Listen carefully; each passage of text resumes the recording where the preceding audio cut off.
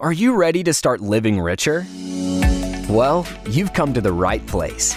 Welcome to the Live Richer podcast, hosted by Jaime Catmull, a podcast created for people to challenge and manage their ideas of wealth, culture, and money across the world, bringing you the best personal finance advice to make more, save more, and live richer.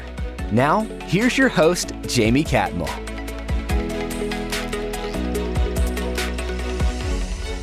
Hi, this is Jaime Catmull with the Live Richer podcast, and today we have Rachel Cruz. She's a New York Times bestselling author, not just once, but twice, and we're so excited to have her here. Hi, Rachel. How are you doing this morning? Hey, Jaime, doing well. Thanks for having me. So, one thing I have to ask you before I get right into the holiday budgeting and everything is, what was it like being Dave Ramsey's daughter?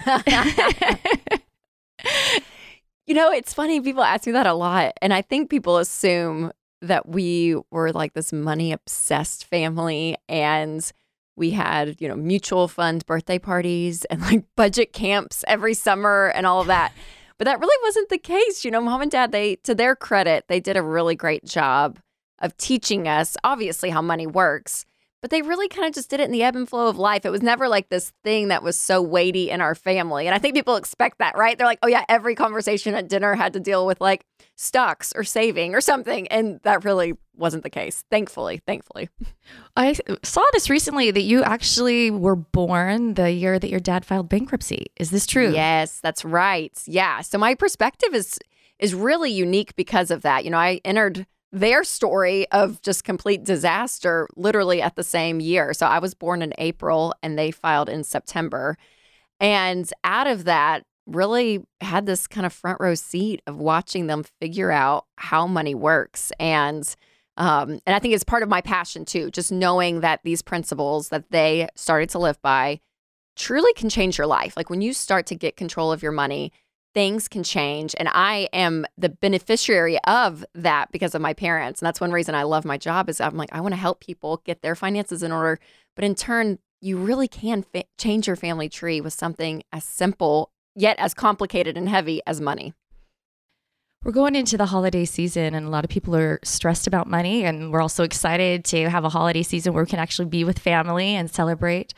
I wanted to know, what are some tips that maybe you can share with us today? And I know you guys just came out with a big study and I'd love to hear about it, and maybe you can help some people. Yes, absolutely. Yeah, consumer spending always is high around the holiday season, and we're seeing more and more that it's even higher. I think people are really feeling the burden lift from 2020. Just like you said, there's excitement around being in person with people, and the spending seems to follow that. So the first thing people need to realize is that you have to have a plan. And so I tell people to have a zero-based Christmas budget. So of course, I'm going to throw the B word out there at the beginning of this. I hate that. I know. And I used to hate budgeting too. But I've realized a budget really gives you such freedom. It doesn't limit your freedom. It gives you freedom. It gives you permission to spend. And so when you actually spend with a plan to know, okay, here's how much we're going to spend at Christmas, and you write that number at the top, of a sheet of paper, or I have a budgeting app, a Christmas app that you can look at as well. But to be able to say, hey, we're going to figure out how much do we have to spend, and then you list out everything you're going to spend money on, whether it's gifts, everything from your kids and family, maybe hostess gifts, teacher gifts, to if you're going to a party and hey, I'm probably going to buy 2 new outfits for the Christmas season. You budget that. Like you just plan ahead and then put dollar amounts next to each of these categories. And the goal is that amount of money you want to spend for Christmas minus everything you've planned out equals zero. So every dollar you plan to spend is spent on paper and with a purpose. And it gives you such freedom. It really does. My husband and I, we just did this. And 2 nights ago, I went on Amazon and just did a ton of shopping real quick because I was like, I got to just get some stuff for our kids. And I was like, you know what? I knew what we had to spend, and it just kind of gives this more enjoyable, less stressful approach. So the budgeting thing is big. You mentioned something in the study that I'm really interested in is the buy now, pay later. I think we're all tempted to do that. And what was the numbers? Could you share those numbers from the study if you know them off the top of your head? Of how many people do that and then actually pay it back?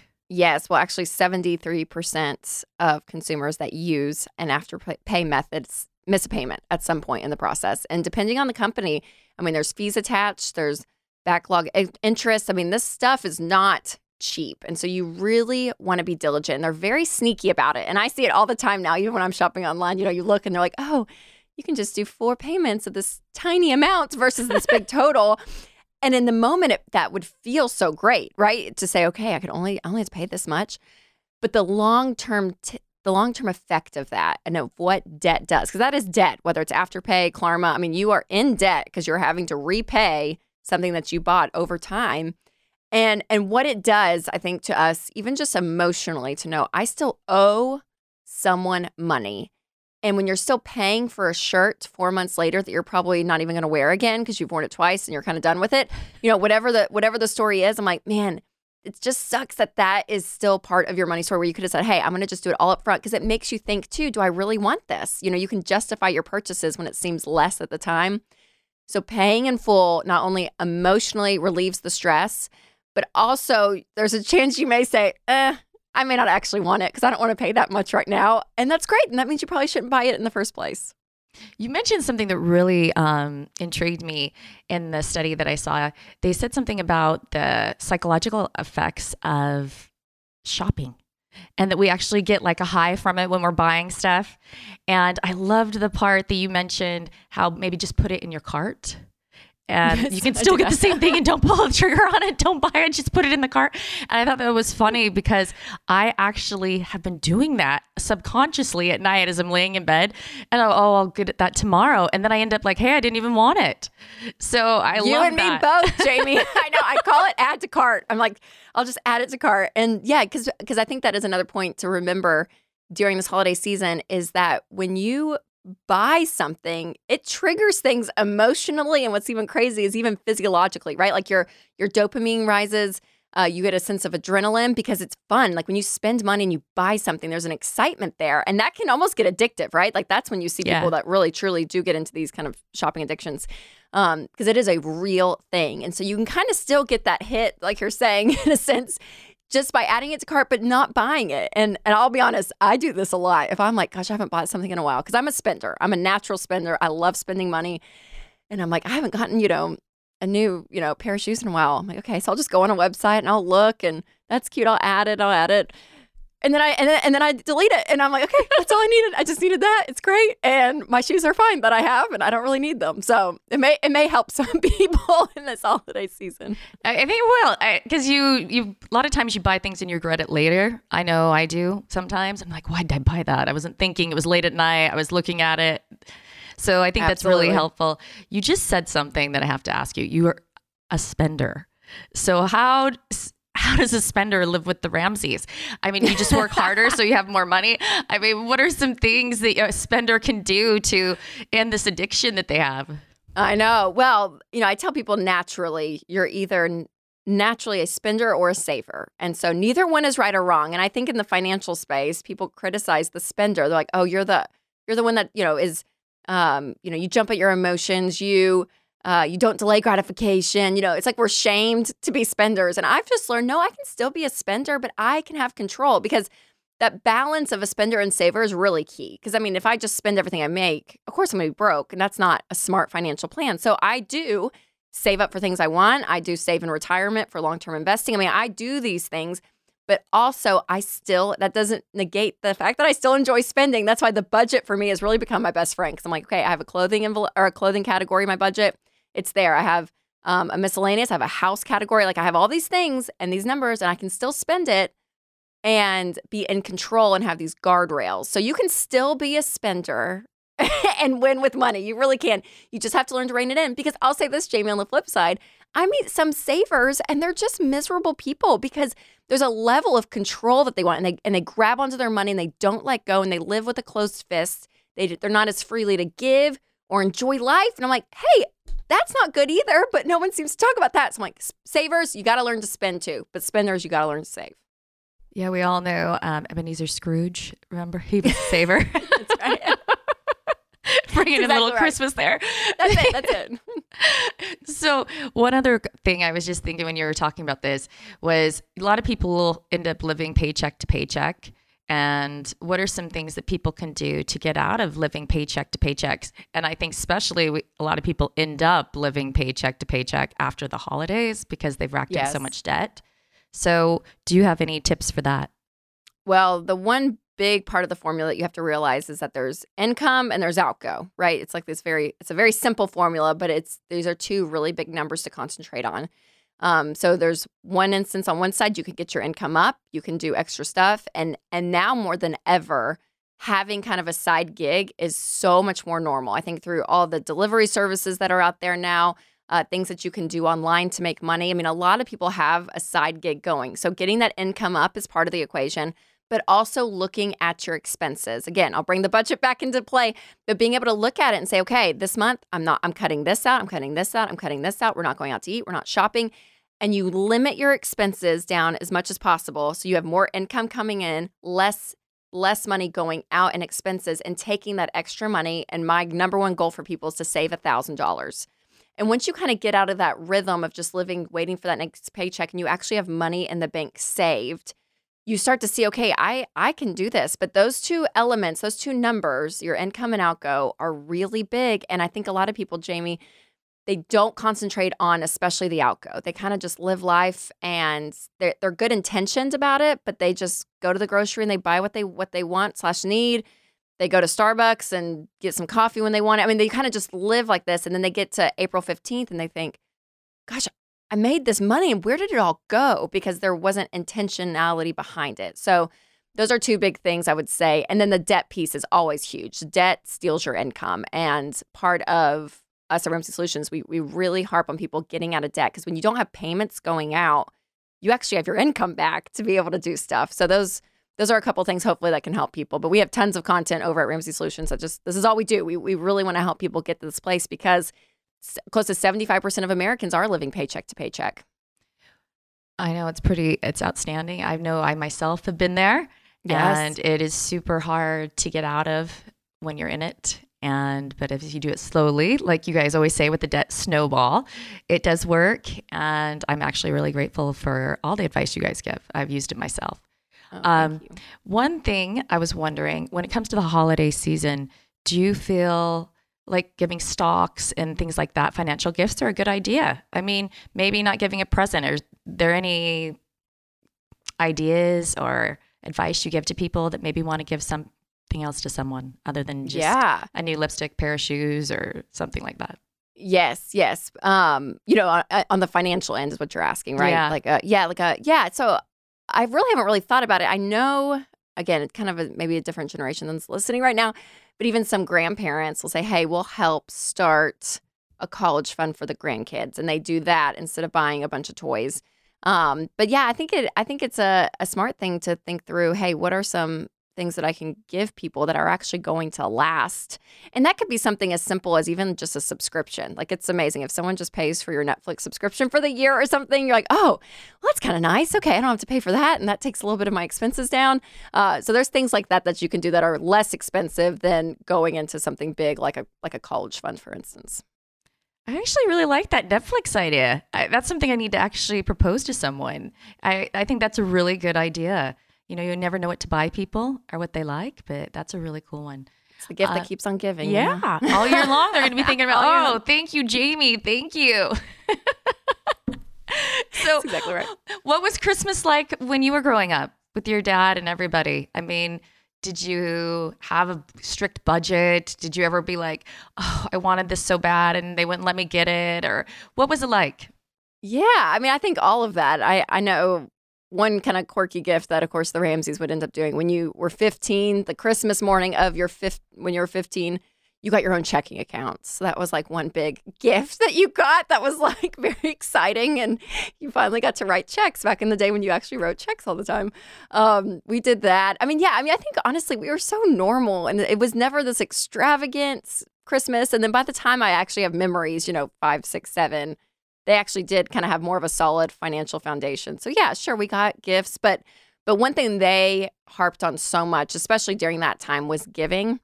And I remember later, this was in high school, right? So this is 17 years after the bankruptcy.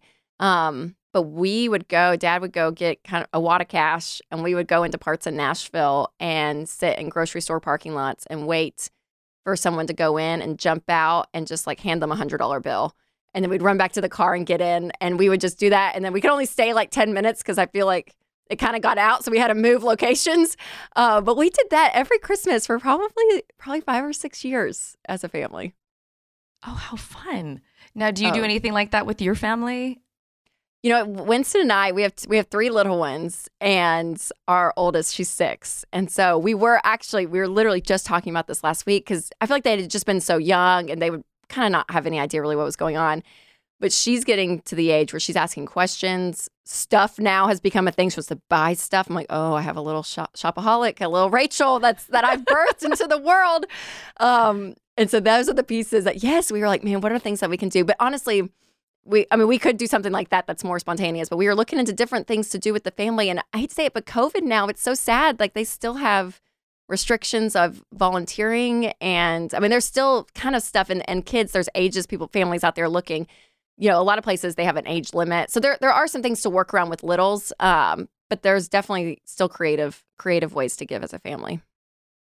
Yeah. I what you were saying about the $100, I can only imagine what it would feel like if someone came up to you and just gave you $100. You're like, is this real? Oh, yeah. And you never the reactions. know. Someone might have really needed that $100. You just never know who is in need of money at that time when you're walking by someone. You never know what's really going on in their lives. So that was really awesome that you guys did that. I have this other question that's burning in my mind because you keep saying you're a shopaholic. So when you were a teenager, I'm a shopaholic, but when you were a shopper, when you were a teenager, how did your dad reel that in? I mean, what was he instilling in your brain all the time and telling you over and over? Hey, I mean, how did he teach you to be better and to do a budget? Budgets are not easy. You keep talking about a budget, a holiday budget. And how do you do that when you're a person who is a spender? Well, I would say to answer your question, like growing up, Mom and Dad, they did a great job of letting us fail a lot with our money to make mistakes, because when you can teach your kids to make mistakes under your roof, there's a level of protection, and they're usually less expensive mistakes than the first time ever someone handling money and they're out on a car lot and they're like, sure, I'll buy this brand new car because it's fun or whatever it is. So you kind of learn it. And so for me, I mean, I remember him wrapping back around multiple times to be like, hey, I know you went to the mall and, you know, bought X, Y, and Z shirt or whatever, you know, are you still wearing it? And I'm like, no. And he's like, yeah, Rachel, if happiness is drawn by stuff, you're going to be a rat in a wheel. It will never fulfill you. And like those kind of contentment messages, I feel like we're at the heart of what's going on. And probably still the heart today of me, I'll be honest, you know. And that kind of stuff to instill on an emotional level, I think is really important. But also, Jamie, you know, we laughed at, I got a checking account at 15 for Christmas. Well, I bounced 3 checks out of that account like 4 months after having it. And you'll appreciate this. And I bounced them at Hollister. That's right. Take that in for a second. 15-year-old Rachel. Hey, I was right there with you.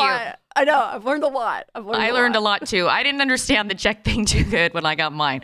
So I understand. I did the same. My parents were not too happy about that one. But yeah, I think we all have to live and learn and not be ashamed of those mistakes. That's right. We've grown from them. Look at us now. Look at us now. I know. And so I think though for anyone listening that's not a 15-year-old, or I guess this would be true for 15 too, is to realize that it's okay to have nice stuff. You just can't let your nice stuff have you. And it has you when you go into debt for it in a financial sense. You don't own it. It's owning you. And that contentment emotional piece. I mean, there is a true kind of spirit, I feel like, in our culture that we upgrade, we gather, we buy. Because I think a lot of us, we're trying to fulfill something to make us happy. You know, we think if I could just have X, I'll be happy. If I could just have this size house or this car or even this jacket, whatever it is, then everything will be better. And it doesn't. We all know it. Stuff does not make you happy. And it's not evil. It's not wrong to go buy stuff at all. But you want to make sure that things are in check, not only just your money, but your heart behind it. Because, I mean, and again, I've had to learn this, that, you know, you can't just acquire, and everything in your life is going to be fixed. That's not the case. And so I feel like I've gotten in a good spot over the years of a lot of practice of learning that, but I still enjoy it. I'll be the first to admit I still enjoy shopping and buying stuff. I think it's fun, and I like buying for other people and gifts and all of that. But you want to make sure that those two things are in check: your money and your heart. Do you have an example? I've always wanted to ask you guys this, of a story of someone that maybe that you've been able to help. I know you have 2 big books out there. You have your show. Is there a story or personal experience you can share where the advice that you gave changed someone's life? Oh, man.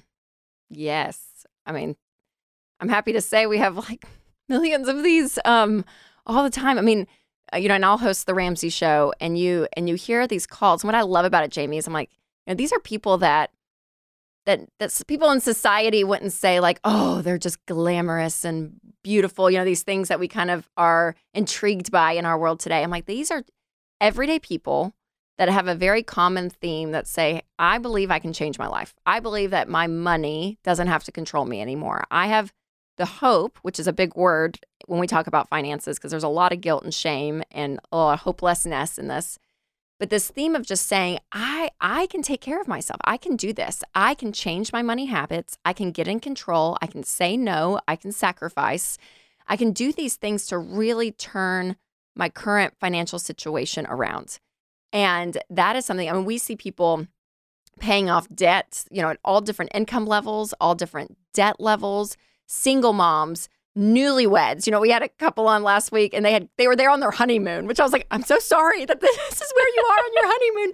But he had all this student loan debt, and they were working together. And we don't recommend combining finances till after you're married. But they literally got married like 4 days before, and they did the final payment of the student loan because they were waiting for that, and they were there, and they did their debt-free screen. You get that. You get 60-year-olds who started the plan 18 months ago, and for the first time ever, they realized my entire life I haven't done this, and retirement's coming, and I'm going to change it. And they do it. I mean, it is remarkable. It really is. And these are the people that I'm like, man, I wish this is what was highlighted across our country, right? These people that are truly winning in their lives because they're deciding to take control. And so that's my hope, that people listening right now, if you are one of those living paycheck to paycheck, if you are one of those that loves to shop like me and Jamie, if you are this person that tends to have your money control you, you can flip the script. You really can. And we see it all the time. And there's a freedom that comes with it as well. Such a emotional, spiritual freedom that, man, you don't, when you're out of debt, you don't owe anyone anything. You're living on a plan, you're intentional. And all of a sudden, like, you're in charge of your life. Your money's not telling you what to do. I also like to ask all my guests a question. What does live richer mean to you when you hear that from a financial sense and just in an everyday emotional sense? What does live richer mean? I think live richer means when you have options in your life. Because I think I wouldn't put a dollar amount with quote unquote richer or what wealth is for people on a sense of just a financial tactical sense. So I would say, I think people that live a rich life, they have freedom and they have options to decide, hey, I want to stay home with my kids and quit my job because I've gotten myself in a place where I can do that. Or I want to move across the country in an RV because now everyone can do that. It's 2021 and you can work remotely if you want. Like you actually have options in your life. And a lot of people don't have that because of the financial situation they're in. So there's a level of living richly where you have options and have a say over your life. I love that, Rachel. Another question, as we were sitting here and I was thinking about it, is I was wondering if you could just go one more time to help our audience know what are 3 steps people can do to get out of debt. Can you just make it real simple for us so when we get ready to end the show here, that people can know and take that away from this? Absolutely. I would say number 1, know where you are. So this is know what your bills are, know what your budget is, what you spend money on, know what your debt is. Some people, they don't even want to know, right? They have escaped and they were like, I don't even want to look. You have to look. So I would say number 1, know where you are financially on everything. And that may take a little bit. That may take a few hours to dig into all your accounts and all of that. So I'm not saying that's an easy task, but you've got to know where you're starting. I would say number 2 would be to save that $1,000. If you are living paycheck to paycheck and you don't have savings, you need to have a buffer. That $1,000 is so key. And then number 3, I would start working to pay off that smallest debt, because when you list out all of those debts at the beginning, you want to list them smallest to largest, regardless of the interest rate. You pay minimum payments on everything, but you're going to attack that smallest debt first. And we say doing that versus the largest interest rate, because there is that hope that we were talking about earlier. You have to believe that you can do this. And if you're trying to attack your $80,000 student loan, it's exhausting. You're like, oh my God, it's a mountain and I don't know. But if you have a $600 Macy's credit card bill that's just kind of been there with you for a long time, and you get together and you're like, you know what, I'm going to up my income, I'm going to slash my expenses, I'm going to pay that off, and you pay it off, there is something invigorating about knowing I can do this. And then once that's paid off, you're going to take everything you were throwing at that little credit card debt that you had, and then you're going to roll it over to the second smallest. And you keep going until you're debt free. And we find with the debt snowball, people are paying off all of their debt in 18 to 24 months, which is very fast. And again, that's the average. Some people it's more, some people it's less. But there is this method of saying, okay, I'm going to actually take control and have that hope when I know that I'm doing it. And you keep that momentum going with the debt snowball, and it's powerful. It really is. And anyone out there, I'm telling you, like I said earlier, we hear it all the time at different income levels, different debt levels, high, low on both ends, and people do it. And they do. It's a long journey. It's a marathon. It's not a sprint. It's going to take time. You have to have patience with it. But man, when you focus on something and you have passion behind it, a lot of things can happen. Well, we can see that because you have tons of passion and you've been extremely successful. So early, Jamie. I can't believe we are in this. Oh, we are. And then one other thing is you have two other siblings. So why was it that you're the only one that went out there and became an author, standing up on stage? What made you so passionate about it? I'm sure they're passionate too, but they're not doing what you and your dad do. So I was curious, what do you think made the difference there?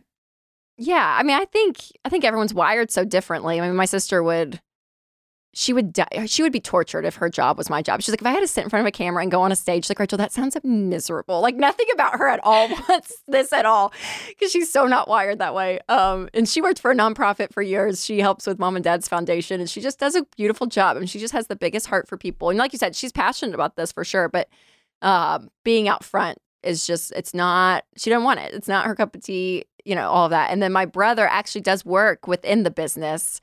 And so we laugh because he's the younger brother, but we're like, he has been a 40-year-old living in his body for as long as we know. He's like the most mature, smart, wise man you've ever met.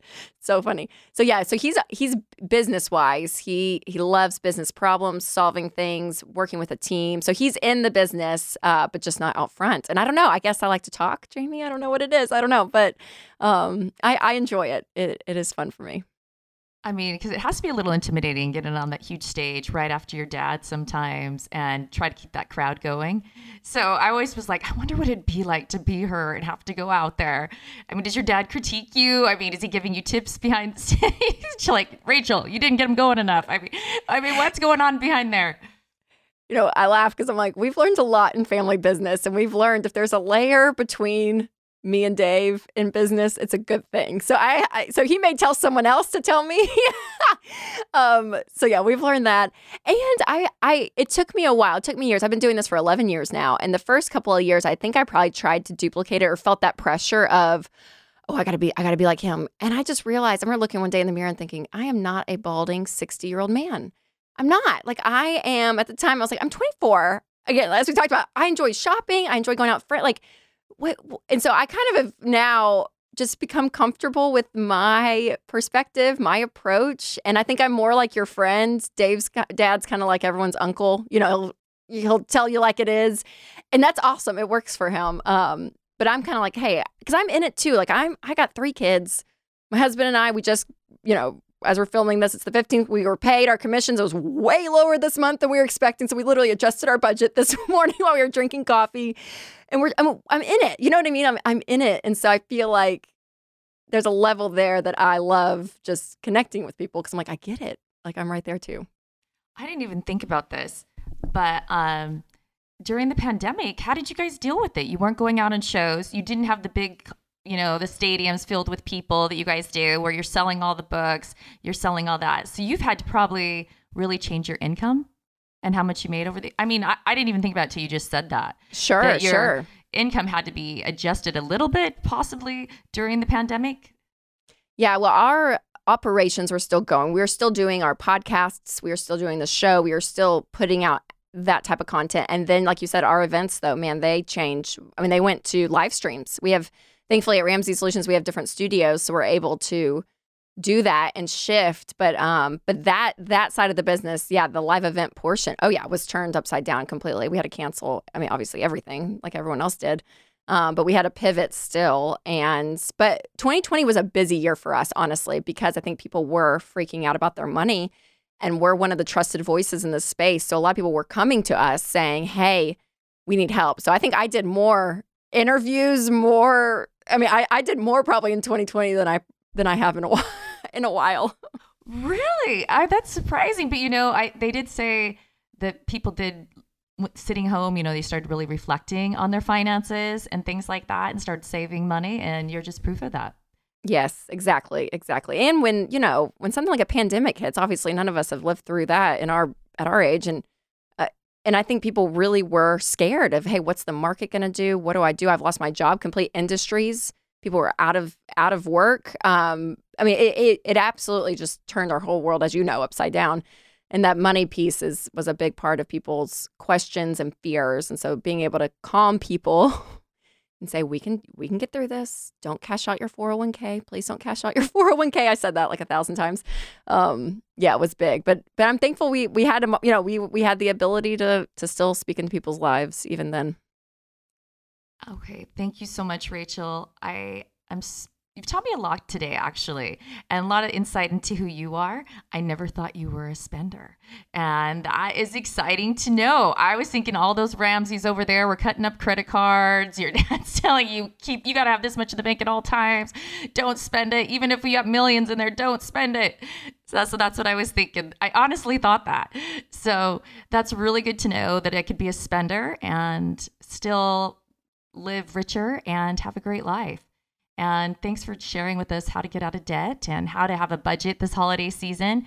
And also probably stay away from the pay now whole scenario there. Amen, sister. Yep. Hey, real quick, is there a generation that might be more skeptical to that pays it? Do you know? I think there was something in the study. I just wanted to touch base on that. I think the Gen Z millennial side of the equation for sure.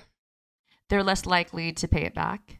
To pay it back. Oh, yes. I think to do it, yes. Then in turn, the numbers, would show that it skews even to pay it back. Because honestly, it's interesting, depending on the study as well, not our study specifically, but you just read, credit card debt is higher among certain generations, and and they're showing millennials actually have less credit card debt than the boomers. And so you start to see these trends of even how people view debt and how they use debt. But I think these methods like a Klarma or an Afterpay, it's all woven in our phones, in our social media. It's just the place that people, the swipe up and all of that is the game changer. People can see it, they want it, and now I only got to pay a fourth of it right now. Heck yes, I'll do it, is what they see and what they believe, which is not good. I'll say that I'm not endorsing that, but that's what's happening. Just put it in your cart and don't buy it, right? Exactly. You can still get the endorphins. Just put it in the cart, check it out tomorrow, make sure you really want it. So again, thanks, Rachel. And is there anything you want to close out that you'd like to say? Yeah, well, thanks, Jamie, for having me on. It was so fun to talk to you this morning. Yeah. I would say, for people out there that we're going into the holidays, and I would say just be aware. Don't float through because you're excited and the holidays are here and all of that. Like, actually be a grown-up, and let's put our emotions aside and actually have a plan. Let's really be focused on it, because I just want the January you to love the December you and to think, man, Rachel, December of 2021, that was a great Rachel. She had a plan, and now I get to live freely in January. So just think about what you're doing, because those choices and decisions will follow you. Thanks again, Rachel. And everybody, please remember to live richer. Thanks for listening to this week's episode. Before you go, we'd love for you to subscribe to our show to catch all of our updates. Also, we want to hear from you.